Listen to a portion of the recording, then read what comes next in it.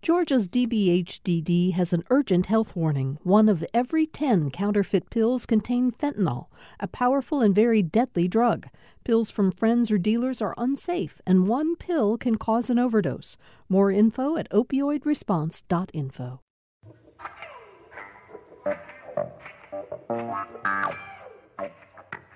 Welcome to another edition of Political Rewind. I'm Bill Nigut. We're very happy to have you with us again today. A couple of notes before we introduce our panel and start the conversation. Governor Kemp is going to be holding a news conference sometime later this afternoon. We'll carry it on GPB Radio and on our social media platforms. He is expected to announce, though, that bars, nightclubs, and live performance venues will remain closed, even as he's opened other businesses across the state or told them they're welcome to open, whether they do it or not. He apparently is going to announce later today that bars, nightclubs, and live performance venues cannot open. So we'll keep you on top of that as it develops this afternoon. I also want to thank you for even more emails. I got a lot again from you yesterday, and I continue to appreciate your telling me what you're dealing with in the virus. As I've said before, I try to answer every email I get, and I will continue to do that. If for some reason you sent me an email a while ago and I didn't respond to you, please ping me again, because I really do think it's important to stay in touch with you and listen to what you're dealing with. Also, I should say in that regard, a number of you have written with issues that you're having around getting an absentee ballot sent to you.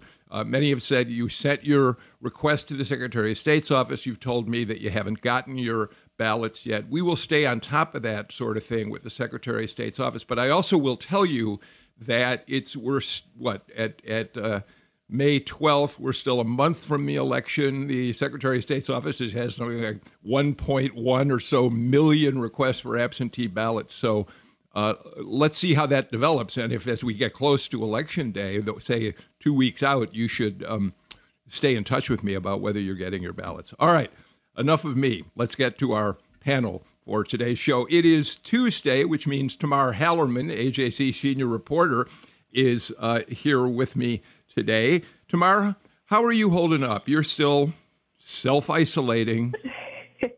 I got a new dog last weekend, so we've been getting to know each other, and I've been getting out. It's been great. What kind of dog? Where did you get the dog from? I got her from the Angels Among Us. Her name is Winnie, and I got her from the Angels Among Us rescue. She's half hound, half bulldog, so she's got energy, but she's lazy, so she's perfect. Well, congratulations on having a companion during your isolation. James Salzer is with us. Nobody covers the state budget, follows it as closely as he has for literally decades now for the Atlanta Journal-Constitution. James, how are things around your place? You're sheltering in place as well. Are you finding it difficult? Well, I also have a new dog, and Sherman England is keeping me busy.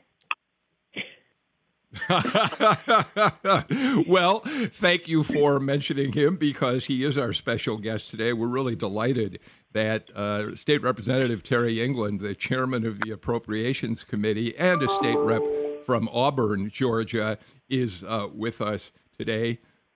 Terry England, you're sheltering. Are you back and forth between the Capitol and home, or are you trying to stay sequestered, to use a phrase? Pretty much just staying around the house. Been in the Capitol one time since March 16th, but we're Zooming and WebExing and all that fun stuff. This old dog, I don't have a new dog, but this old dog is learning new tricks. I think it was appropriate that you said that James had been around forever doing this. As a matter of fact, he's been around. They were typing the paper out on stone tablets and sending it out. And I certainly believe him when he says you're keeping him incredibly busy. Of course, we invited you to come on with us for the first half of our show today because we know you're wrestling with an alligator, to say the very least. James, I'm going to turn it over to you in a second because I want you to help set the stage for the questions we're going to want to ask Representative England.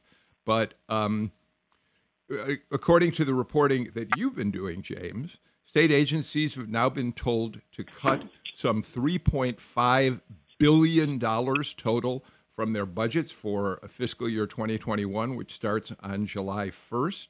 State agencies have been told that across the board, no exceptions, they need to submit budgets that have 14% reductions in what they're asking for in 2021.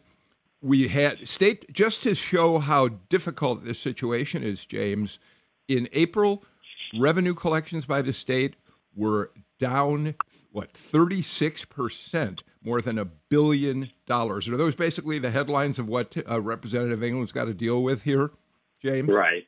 Yeah. It's essentially the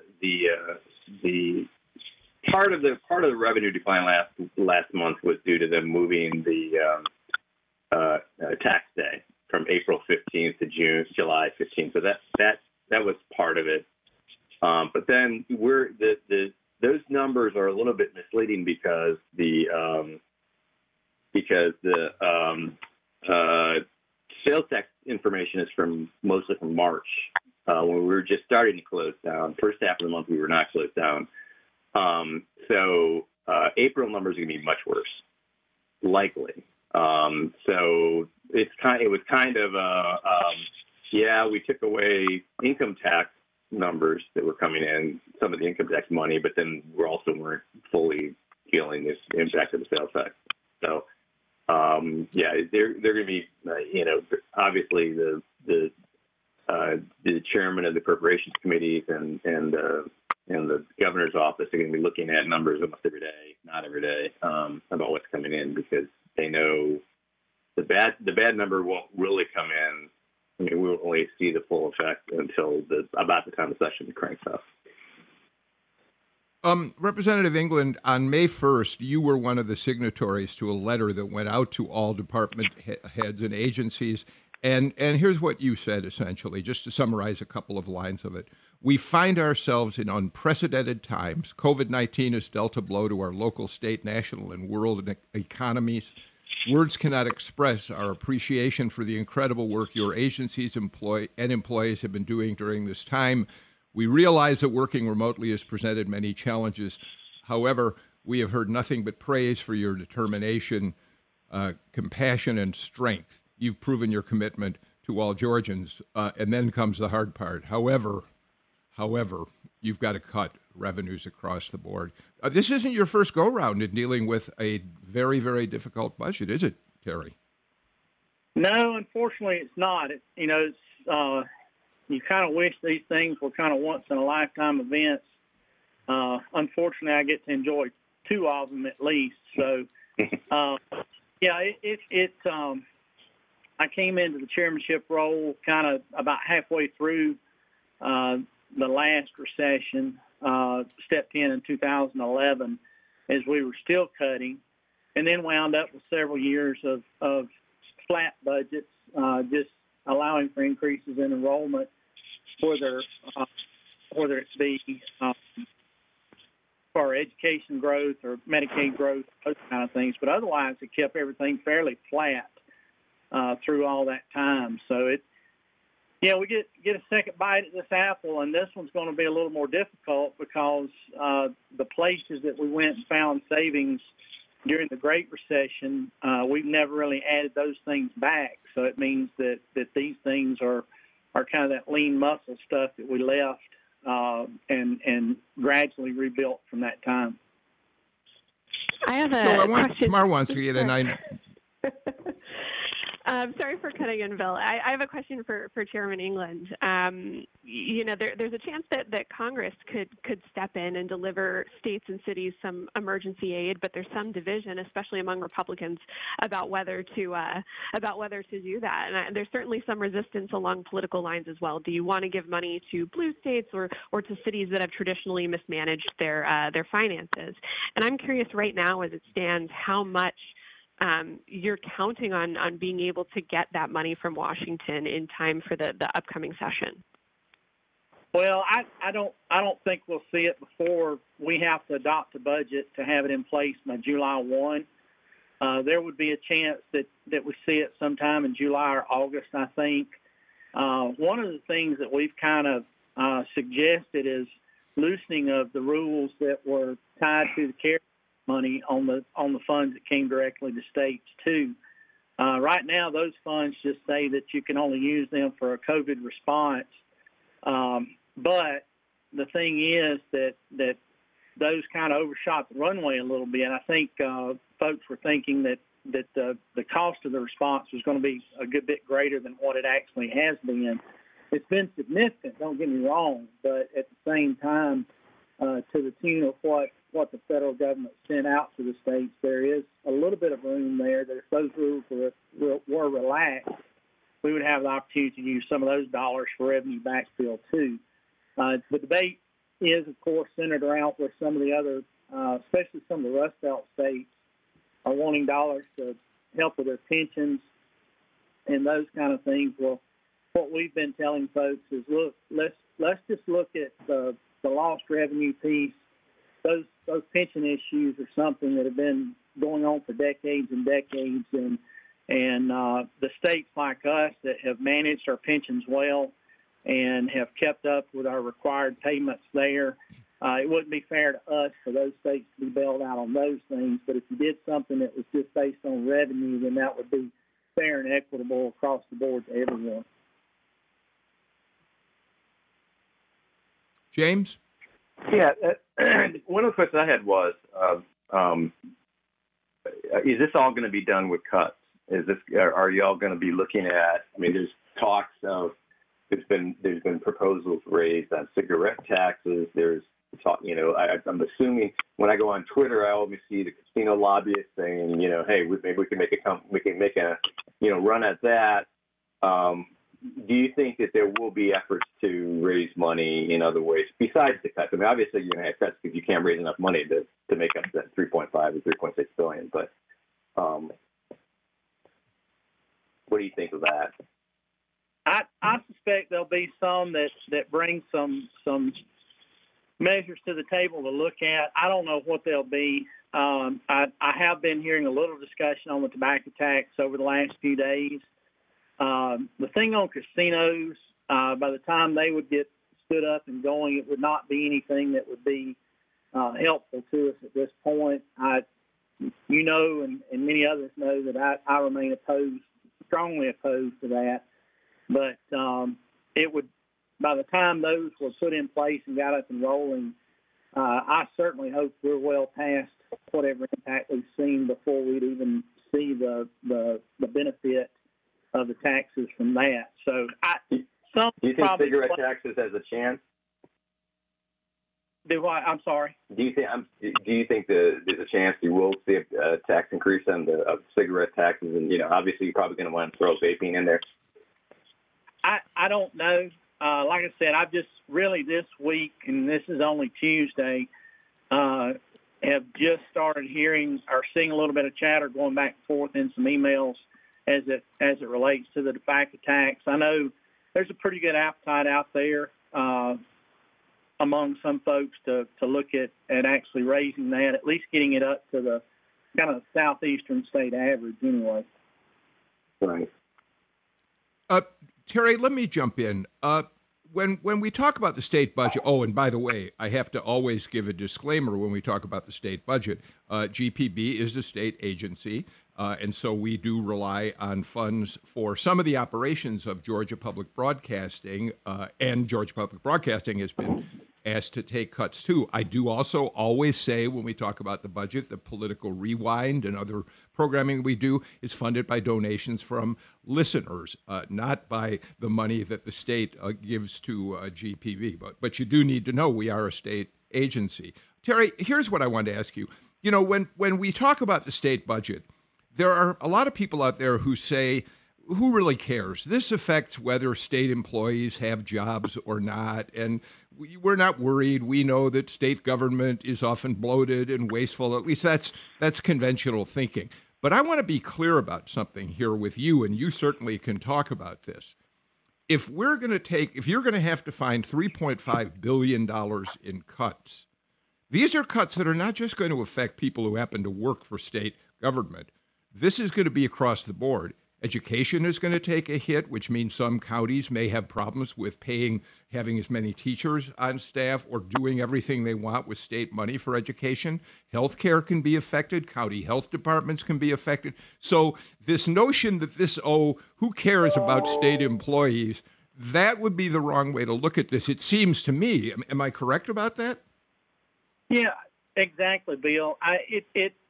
It rolls into so many different things. You mentioned teachers, you mentioned health care, but I mean, public safety was state troopers, corrections with prison guards, juvenile justice with their officers, all those different that flow out of state government services, driver services, DNR, state parks. All of those things will see an impact, unfortunately, when we go into this mode of having to make significant cuts. So it will, everyone will see it. Everyone's seeing it in their billfold now because either their work is slowing down or their businesses are shuttered for a little while or whatever. But, we solely rely on state taxpayer dollars as revenue to operate. And so when those numbers decrease, we don't have the ability or the option to figure out anything else to do but to reduce our spending. James, you want to jump back in and then Tamar? Yeah, I was going to point out another thing about this. The difference with school is that, and we saw during the Great Recession, is that schools have some options that the state don't have. I live in the city of Decatur, and we love our property taxes here. And so the school district in Metro Atlanta can raise property taxes, they can raise assessments. I mean, there are things that, none of those are great, but there are things that can be done. I think the bigger question is that if you're in Randolph County or if you're in Stewart County, you don't have the property tax base to do that. So when the state says we're going to cut 14% of the money you have, you're cutting 14%. And I remember during the Great Recession, there were some of these places that were cutting out ROTC and cutting out BAN and cutting out various programs because they couldn't pay the teachers because they don't have any way around it, which is closer, I guess, closer to what the state is. I mean, the state can't raise property taxes, and they're not going to raise income or sales taxes, to raise more money. Well, Terry, and that is a terrific point. This budget, you had finally gotten to a point in the last years of Nathan Deal's tenure that there was great excitement about the fact that you were back to the point where you could fully fund the state education. And that meant that those school districts in other parts of the state that don't have much of a tax base were at least getting some more help from you all. But you're going to have to rethink that. And the other point that James makes that's important, I think, is the potential for whatever budget cuts you have to make, and you'll tell me if you think I'm right about this or not, this having a disproportionate impact, perhaps, on rural Georgia communities in a general way as opposed to Metro Atlanta, although we know everybody's going to take hits. Terry? Well, yes and no, Bill. The education funding formula that we use, Quality Basic Education Act, QBE, does have built into it an equalization formula that does try to offset the funding disparities between large metro systems where there's a large tax base versus those communities and counties that have smaller tax bases. Ultimately, it does have an impact there, but equalization does help, and sparsity grants as well within QBE help offset some of that, not all of it.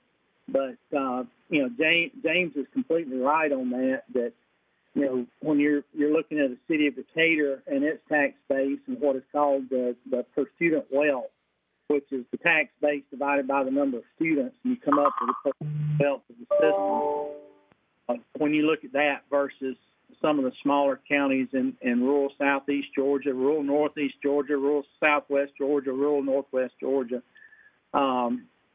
it does become an issue. But again, like I said, equalization does help offset some of that impact. I will say that equalization, the biggest beneficiary of equalization is Gwinnett County. It is. So, it is. Yeah. But they are, they have a little over 10% of the total students in the state. And like you say, they are the biggest beneficiary. But I will tell you, when we adjusted the equalization formula about 6 or 7 years ago now, it greatly, significantly decreased the amount of dollars that would be going to Gwinnett today, but significantly increased the number of dollars that would be going to the smaller systems because it became weighted more toward those smaller, poorer systems. I have another question for Chairman England. We've been talking a lot about cuts, and obviously there's going to be a lot of painful cuts coming up in the months ahead. But I'm wondering about targeted investments at this point, because I've been writing a lot about contact tracing, for example, these last couple months, and there's going to be a real scale up at the Department of Public Health to help contain this virus. And I'm wondering if there is going to be any room for investments in public health or anything that you think really does need to be a priority moving forward in terms of add-ons that maybe you weren't spending money on these last couple of years. Yeah, I think we'll take a look at public health probably a little bit differently than we have in the past.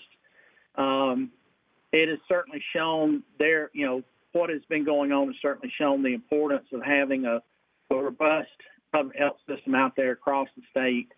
And I think we'll take some long view consideration there at doing something toward revamping that whole system. That system has really not had a revamping in decades. I'm not sure that it's ever had one. James would remember back when it was created, probably in 1890s.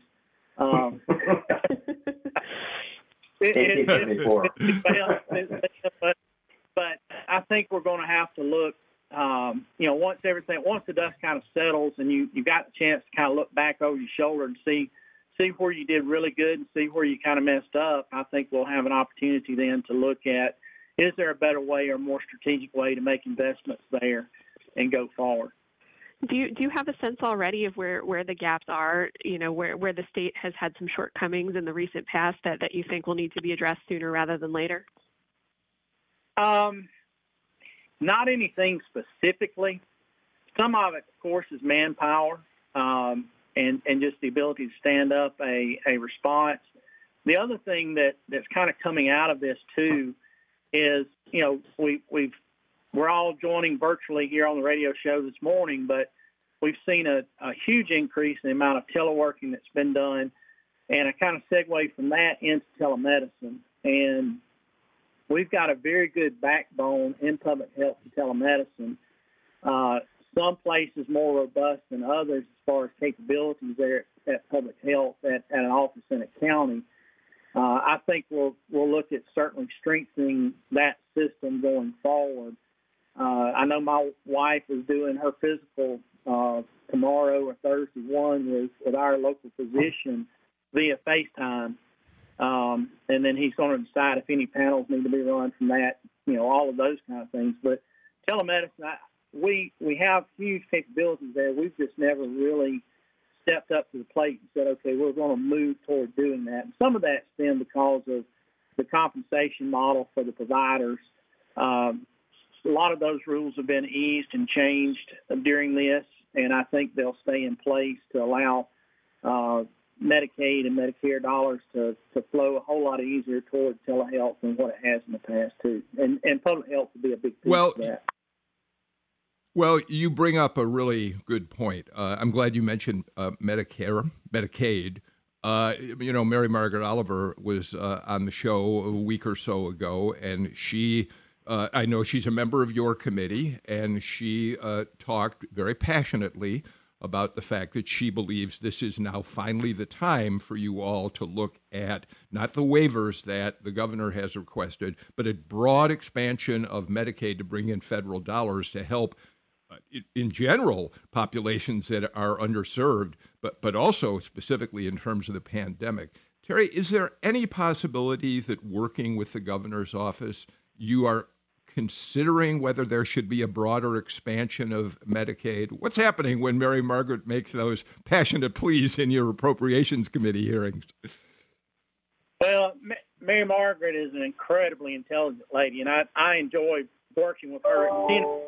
Our policy doesn't necessarily mix sometimes, but at the same time, she has been incredibly helpful to me. She's got a ton of institutional knowledge and someone that I can lean on from time to time. And you know, a lot of issues that come before us are not partisan, and they're just right or wrong. And so she has been a tremendous help to me over the years. Well, is Medicaid expansion right or wrong?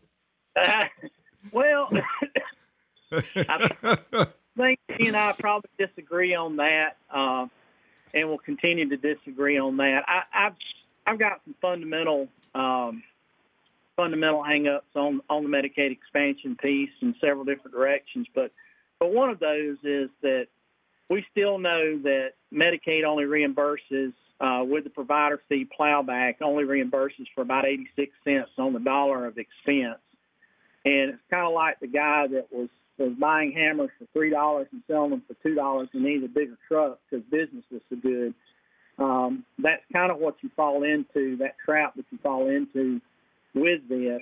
I do think that ultimately within the state of Georgia and within what we spend on health care today, that we have a way, if everyone would come to the table, we have a way to make sure that providers are being reimbursed and that individuals have access to health care without doing a Medicaid expansion. We're kind of at the point where we said we would be glad to let you go. Let me ask you this.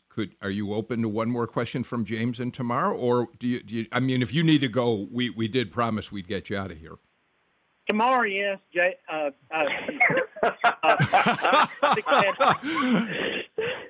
You know what? James, go ahead. Thanks, Terry. So this is a little bit off sheet, but I noticed during the lockdown that one of the places that seemed to be the busiest outside of grocery stores were the parks. And I'm wondering, I remember back in the Great Recession, a lot of the DNR got cut about 40 or 45%. I mean, they took a disproportionate amount. Do you see that an agency like that is going to have, are they going to have to limit hours and close parks and that kind of stuff to make ends meet? That's a good question. It's something that some of us have been talking about in the last week was, we made that deep reduction to DNR, and actually they're still 11 or 12% shy of being back to their 2008 funding levels. I trust the commissioner to know how to manage through it. I know that just riding by Fort Yargo State Park here in Barrow County, knowing that folks have been using it to go out and get out. We may have to look at it a little bit different than we did the last time because of kind of our lifestyle changes and increased utilization at the parks. So, we're going to look at each one as we get to them individually and just see what we can or can't do. Last question, Tamar. So I want to ask the chairman just about all the other priorities that were there before this crisis hit, all the other things that James and myself and my colleagues read about breathlessly, like maternal mortality and teacher pay raises and paid parental leave and income tax cuts. My assumption right now is that all of those are being shelved. Is that your thought as well at this point, or is there room for any of these, even a scaled back version of any of these in the months ahead? That's a good question, and I know that I'm not involved in as many of the discussions on some of the policy issues because we've been trying to figure out this budget. But, when you come to the pay raises in general, because the House version had a teacher pay raise, but it also had a pay raise for state employees across the board. I know we're going to have to really look at that a lot different than what we had. Those may or likely will have to be delayed for a year. But some of the other issues, like maternal mortality in particular, I'm certainly hoping that we can figure out something to move forward there. Terry England, you've stayed past the time that we promised we get you out of here. We know you're busy. You also have right now, along with your colleagues on the Appropriations Committee and the Senate Budget Committee, one of the toughest jobs in state government. So I really appreciate your taking some time to talk with us today, and we will watch as your committee moves forward with your budget plans. Thanks so much for being with us, Representative England. Thank you. Thank you, Bill. Thank y'all. Thanks. Why don't we do this? Let's take a break, and we'll be back with more with James Salzer and Tamar Hallerman.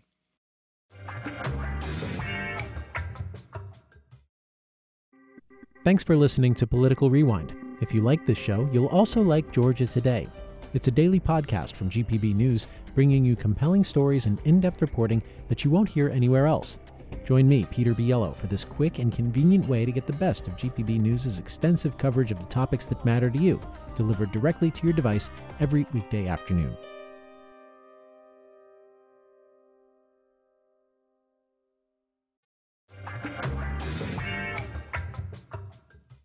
AJC senior reporter Tamar Hallerman and James Salzer, who covers the budget like nobody else. He knows more about the budget than half the people in the state legislature, and they come to him to get details.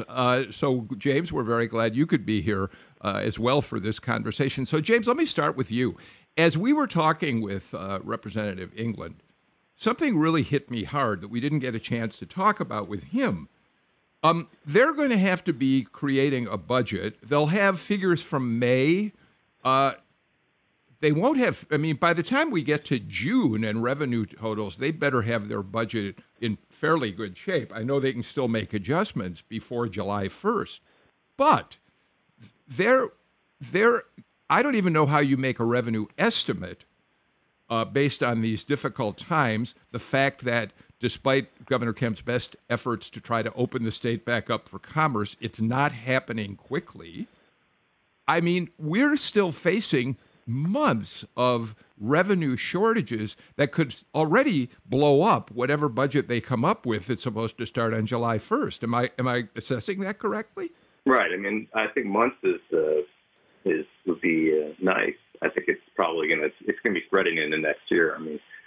They're going to be. It's a very difficult situation for them because of the time constraints. Because the governor is going to have to make a revenue estimate with maybe a month of coronavirus pandemic shutdown numbers, maybe, and we'll have no or little in the way of substantive numbers for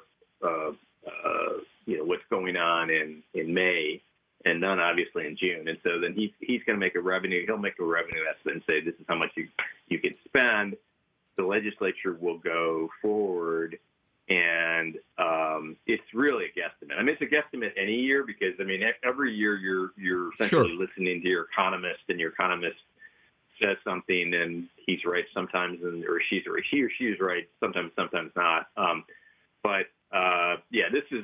This is really educated guess to the extreme.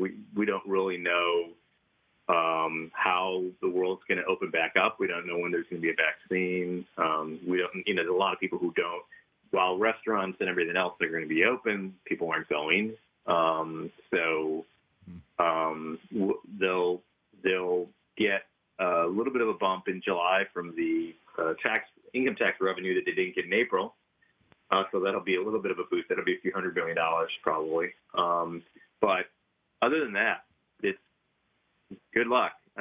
Which is why they're going 14%. They're going 14% because that's a pretty deep number, and I think Moody's Analytics gave them a range of like 12 to 15% reduction. So they're going deep with the idea of that.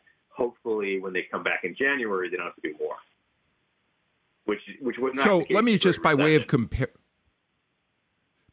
comparison, give me what was the governor's revenue estimate? It's done in percentages. He Right. offers, here's the percent of growth I expect to see. What was it in 2019? Do you recall off the top of your head? I don't recall what it is. It usually is in the range of like 2 to 3%, and then this 2 to year, 3%. Yeah, of growth. And so 2020, this year's budget, which ends, a month from now, end of June, had been, I think, 1 or 2%, and the governor lowered it without any idea that there was going to be a pandemic. He lowered it because there was a slowing of growth, and so they had lowered it to like a minuscule rate of growth that obviously is still not going to come in. So, I'm sorry to jump in like that. Tamara, what's interesting about that is when Governor Kemp at the beginning or late last year told agencies unilaterally, he didn't come to the legislature to get their input on this, that they were going to take budget cuts, 4 and what was it, James? 4% and 4 and 6 next year.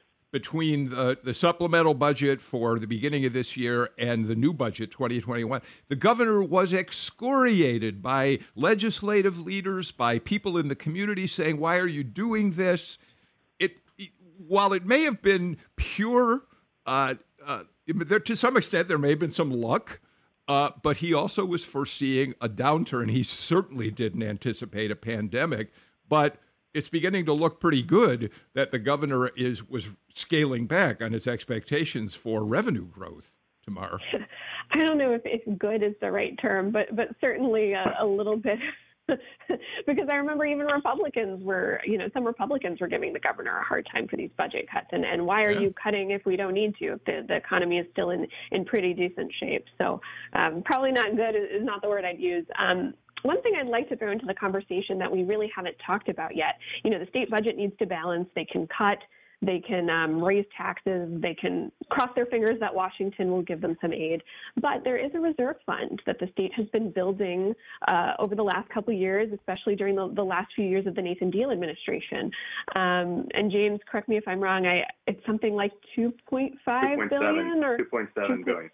$2.7 billion, and that's money that they could tap for something like this. The question is whether they really dig in deep now and kind of bleed it dry because of all the uncertainty right now. We just don't know how deep this crisis is. We don't know when Congress is going to send aid, or if they're careful and they leave it for next year.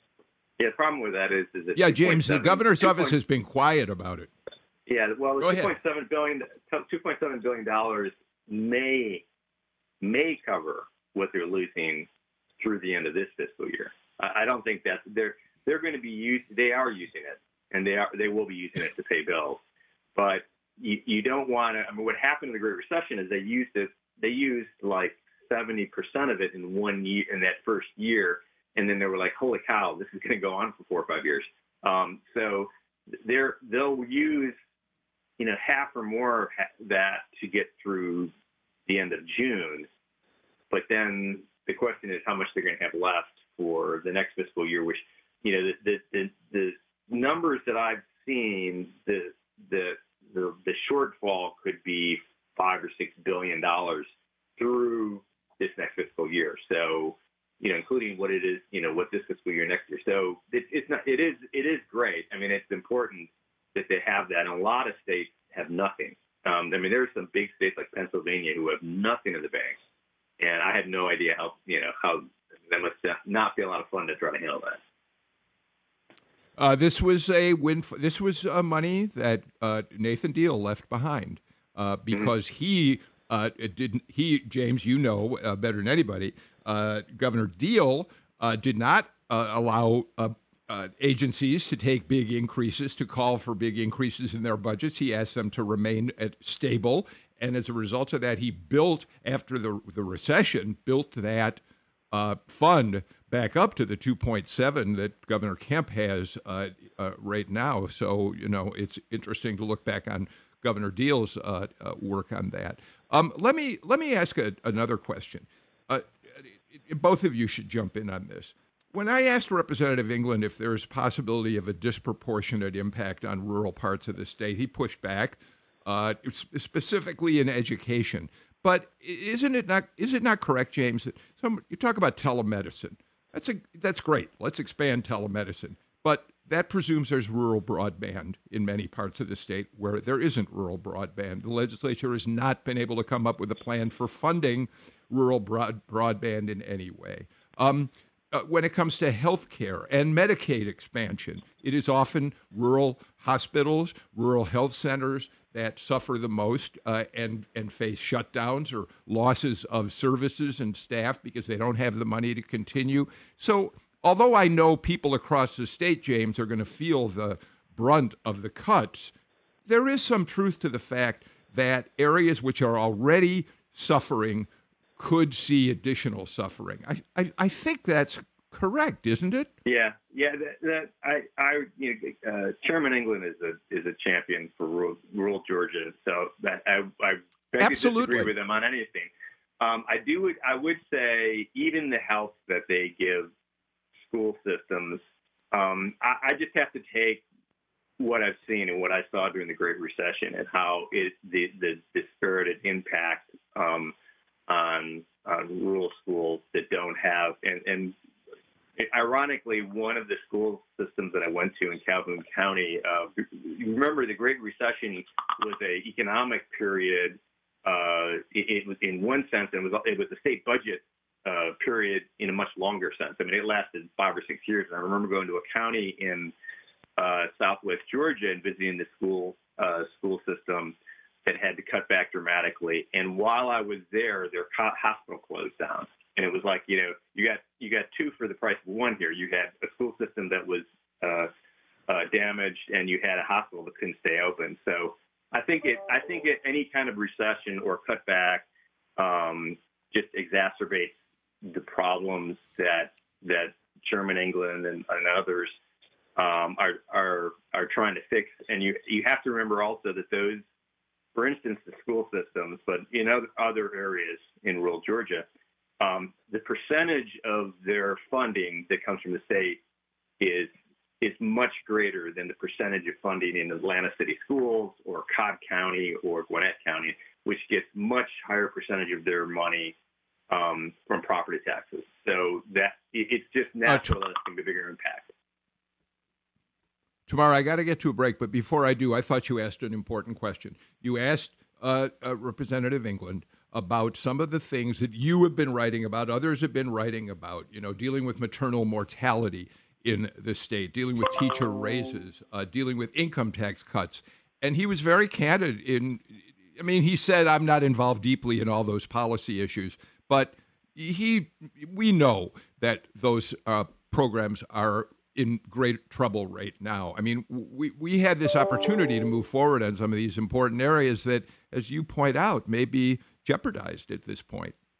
Yeah, but I was very surprised when he mentioned that maternal mortality might still be on the table.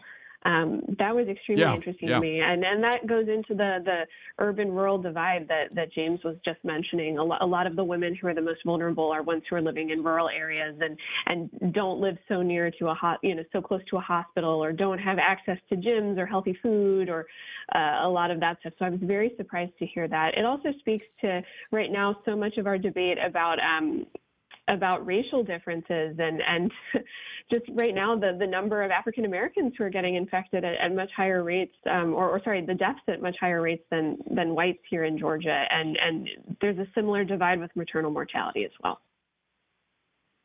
I don't want to be a cynic, but maternal mortality, there is some partisanship involved in all of this, and Republicans are certainly hoping they can win women votes in the November election. And so you would think, Tamar, just to give you a quick second on this, that they recognize that that's an issue that women care about deeply.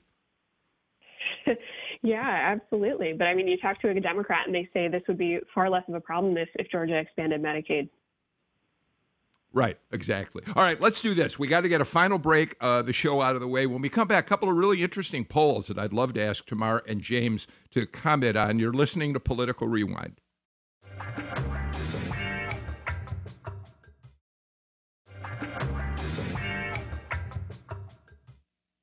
Welcome back to Political Rewind. Tamar, I do want to talk about the polling that I mentioned before the break, but very quickly, you filed a story in which you said that contact tracing maybe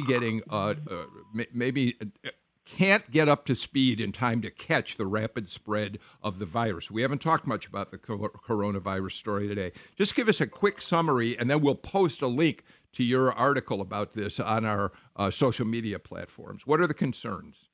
Sure. You talk to experts and they say that you need thousands of contact tracers in a state like Georgia to keep up with all of the infections that we have right now. And currently Georgia's logging about 700 new infections a day. And Kathleen Toomey, the director of public health in Georgia, mentioned that she wants to hire about 1,000 contact tracers. Now we only have about 250. So that's a rapid increase. But still, experts say you need many more than that to keep it in line. And there's a real question of whether the state will have enough tracers at the end of the day to trace every single case that comes up, or if right now they're going to have to focus only on vulnerable people living in nursing homes or folks working in hospitals. All right, so we'll post that on our, as I said, our social media. James, you had an interesting story that despite lots of economic difficulties people are experiencing out there, Stacey Abrams' organization, Fair Fight Georgia, had a big fundraising quarter. They are continuing to raise a lot of money, yes? Yeah, they've raised now $22 million since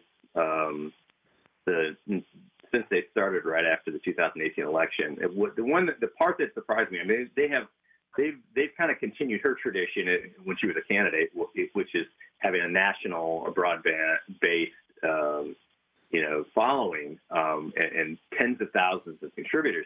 But what I guess it was a little bit more surprised about was they still raised $500,000 in April when the economy was shut down.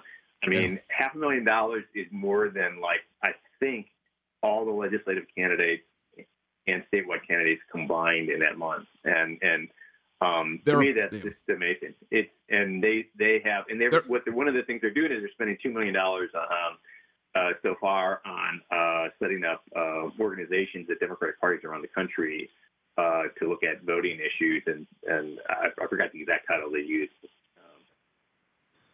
They have people working in 19 different parties.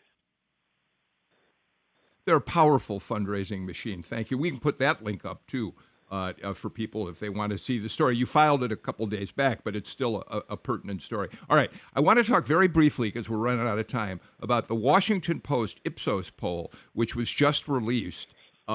It's a poll of they surveyed people in many states across the country and asked about the approval ratings for governors. And the lead of this article says basically this, that two states that voted for Donald Trump in 2016 are on different ends of the spectrum when it comes to how the people in those states feel about their governors. Mike DeWine in Ohio, a state that went for Trump, has an approval rating of 86%. People feel he has dealt with coronavirus in the best way possible.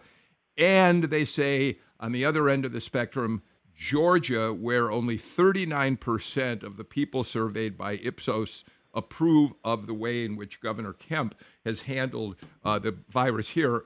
That may be one of the, I think the governor is not going to be paying attention to this poll specifically, but Tamar, it's clear that this afternoon when he says he's going to keep some things shut, he wants to be a little cautious because this poll was taken after the state basically was allowed to open for most businesses. Tamar? Yeah, and that falls in line with a poll that that we saw in Georgia at the end of April from the University of Georgia that said roughly 62% of Georgia voters disapproved of Kemp's decision to ease a lot of the restrictions on restaurants, theaters, businesses, close contact businesses. So interesting to see it compared, though, with Ohio, which that's a comparison I've seen a lot because the population is about the same as Georgia's, and it's a Republican governor. Yeah, but what's interesting, James, is that Governor DeWine is now beginning to open up Ohio as well. The difference is he believes that people have felt confident for months now that he has taken the steps necessary to really control the virus, whereas in Georgia, we're still not certain whether the virus really is starting to recede, right? Right. I mean, and we also, it seemed, if I remember correctly, I mean, he was active on this before we were. And so we got in, we kind of shut things down late. We're getting out early. It's a little premature because we don't know. The reality is experts can tell us this is a terrible idea, but we don't know. We don't know. They don't know. We don't know what this is going to look like a month from now. So the governor is obviously taking a chance, but we'll see. We've said all along that there are risks involved in opening. The governor is pleased and told us also in a news release that hospitalizations are down. The virus isn't spreading as fast as it had before, but everyone is waiting. The use of ventilators is down, but we're still waiting. We don't know what's going to happen in the next couple of weeks. So it's a gamble, and we'll keep on top of it. We are out of time for today's Political Rewind. James Salzer, I really appreciate your being with us. We look forward to your continuing to follow this budget for us. Tamar Hallerman, another Tuesday when I'm really pleased that you could be on Political Rewind. Thank you very much. Have fun with your dog, Winnie. We'll see you all soon. We'll be back on Political Rewind again tomorrow. Thanks to Tom Faust, Amber Mistaz, and Jesse Neiswanger for another noble effort of keeping this show on the air. See you all tomorrow.